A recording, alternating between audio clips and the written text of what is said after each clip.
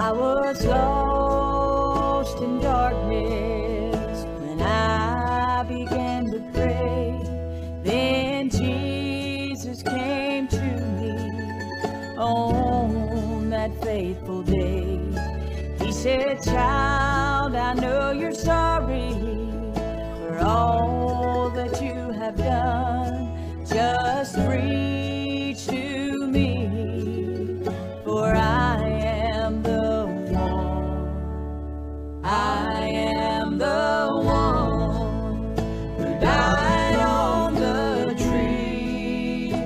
I am the one who will set you free.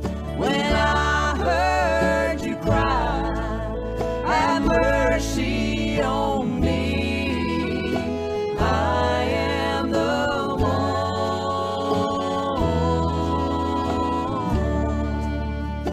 I am the one. Well, good morning and welcome to the Bethel Baptist Bible Devotion Time. This is Pastor Donnie Shoemate of the Bethel Baptist Church here in North Wilkesboro, North Carolina. I want to welcome you. Hope you're doing well today. We're looking in the Gospel of John, and if you have a copy of God's Word, I want to encourage you to take your Bible and let's open it up together. We're looking in John chapter number 13, and we'll look again at verse 3 down through verse number 5. We've been studying some time now in John's Gospel, and we've entitled our study, A Journey Through John. And my, what a journey it has been thus far. And there is a lot more to learn and a lot more to glean as we go through one of the greatest books of the Bible, and that is the Gospel of John. I want to welcome you again today. Let's take our Bible and let's look together. Verse number 3, Jesus, knowing that the Father had given all things into his hands and that he was come from God and went to God. And I notice that's not a period, but it continues into the next verse. I put down, and I spoke about this yesterday, the supreme perception of Jesus. Jesus knew full well that he was God and is God in the flesh. He knew that God had given unto his hands all authority. He knew that he came from God and that God was with him, and I'm thankful for that today. And as we look here in verse number 3, we must realize Jesus knew what he was doing and why he was doing. As I think about this, I know in the context of these verses, we're talking about washing the disciples' feet. But before that I can bring and speak about verse number 4 and 5 here this morning, I must consider the other Gospels. And I wonder, and I'm amazed at God's Word, but there was a problem with the disciples. And their problem, and it was not something that just happened all at once, but it was a human problem, and it was a problem that developed especially through the 3.5 years that they were with Jesus. There was a problem of strife among them about who would be the greatest. And in Luke's Gospel, chapter number 22, and right in the context of what we're looking at here, in John chapter 13, we find that the strife problem was very well alive here in the upper room. The Bible says in Luke chapter 22 and verse 24, and there was also a strife among them, which of them should be accounted the greatest. Isn't that amazing that people want to be thought of themselves as great? They search to have the great positions. People want to be recognized. People want the lofty places to sit. We want the best seat that we can get. And we want people to recognize us. But there was a strife among the disciples of Jesus, of all people in the world, and they had spent 3.5 years with the most humble teacher that had ever walked the face of the earth. The most humble man who had ever lived upon the earth is Jesus Christ. And you would think that the disciples would have realized that strife was not to be among them.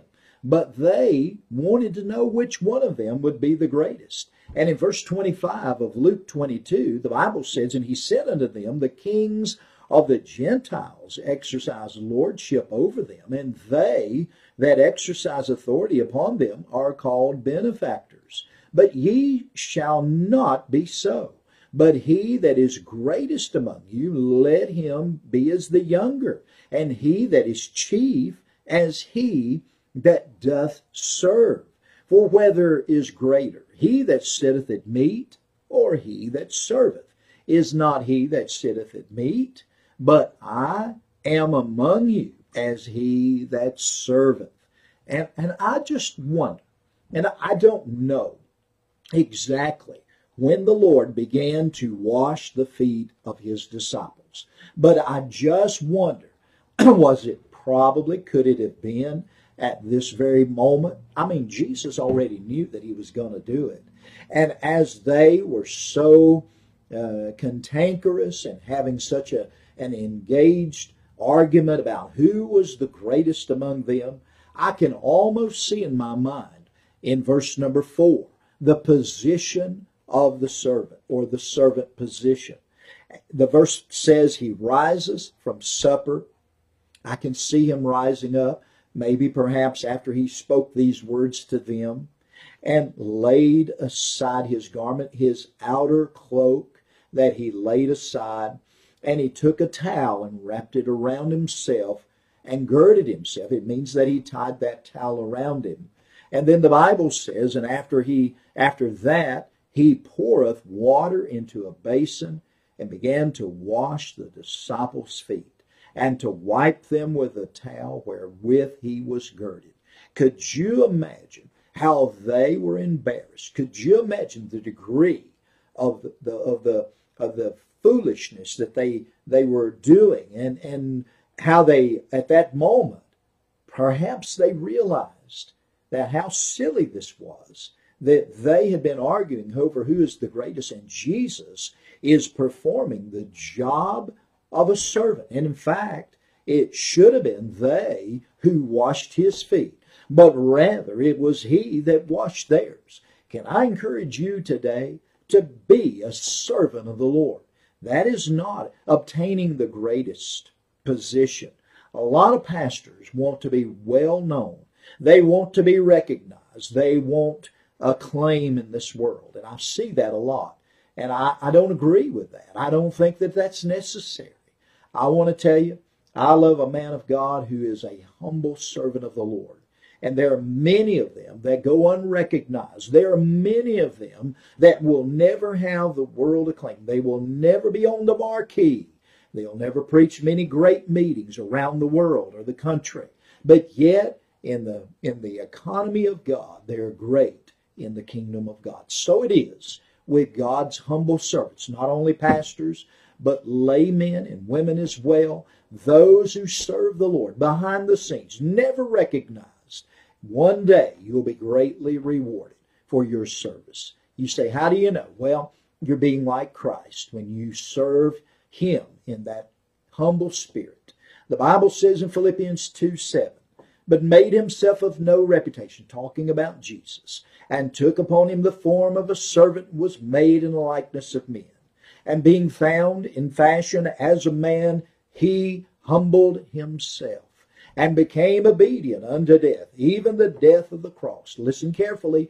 "Wherefore God hath highly exalted him, and given him a name which is above every name, that at the name of Jesus every knee should bow, of things in heaven, and things in earth, and things under the earth, and that every tongue should confess that Jesus is Lord, to the glory of God the Father." Can I tell you, humility is one of the greatest characteristics of the Lord Jesus. And it is a characteristic that is not in the human context. We don't like to be humble, and most people are not that way. It is a choice to humble yourself, and we should humble ourselves before God and before our fellow man as well.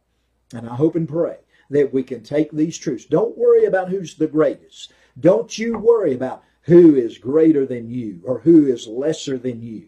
Look to Jesus. Pattern your life after his miraculous and marvelous life, and it'll be worth it all when we get home. May God bless you today. Lord willing, we'll be back on Monday morning at 8:30 a.m. for another Bethel Baptist Bible Devotion Time. And until then, this is Pastor Donnie Shoemate bidding you a wonderful day. May God bless you is our prayer. Bye-bye.